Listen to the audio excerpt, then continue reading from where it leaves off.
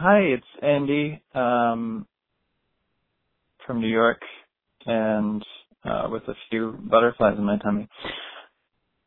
My poem's called An Embarrassment of Dandelions. Suns blushed and became soft peaches in the hot back seats of cars, never even wanted the front seat.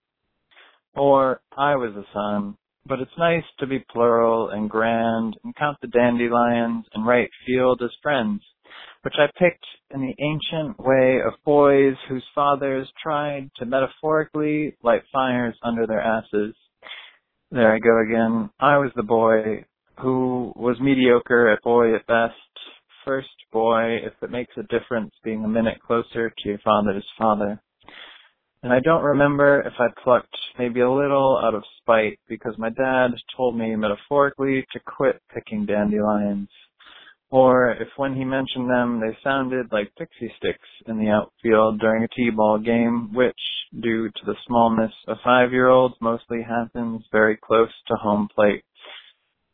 And dandelions pluck so satisfyingly, like plonking open a can of Coke.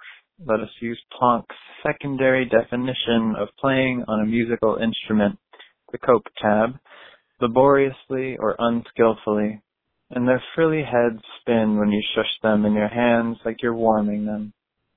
If you build it, then some of the angels will come to plop down in the outfield, finger the dirt, and rest their heads on tender blades while the pop flies pock the earth around them. Thanks.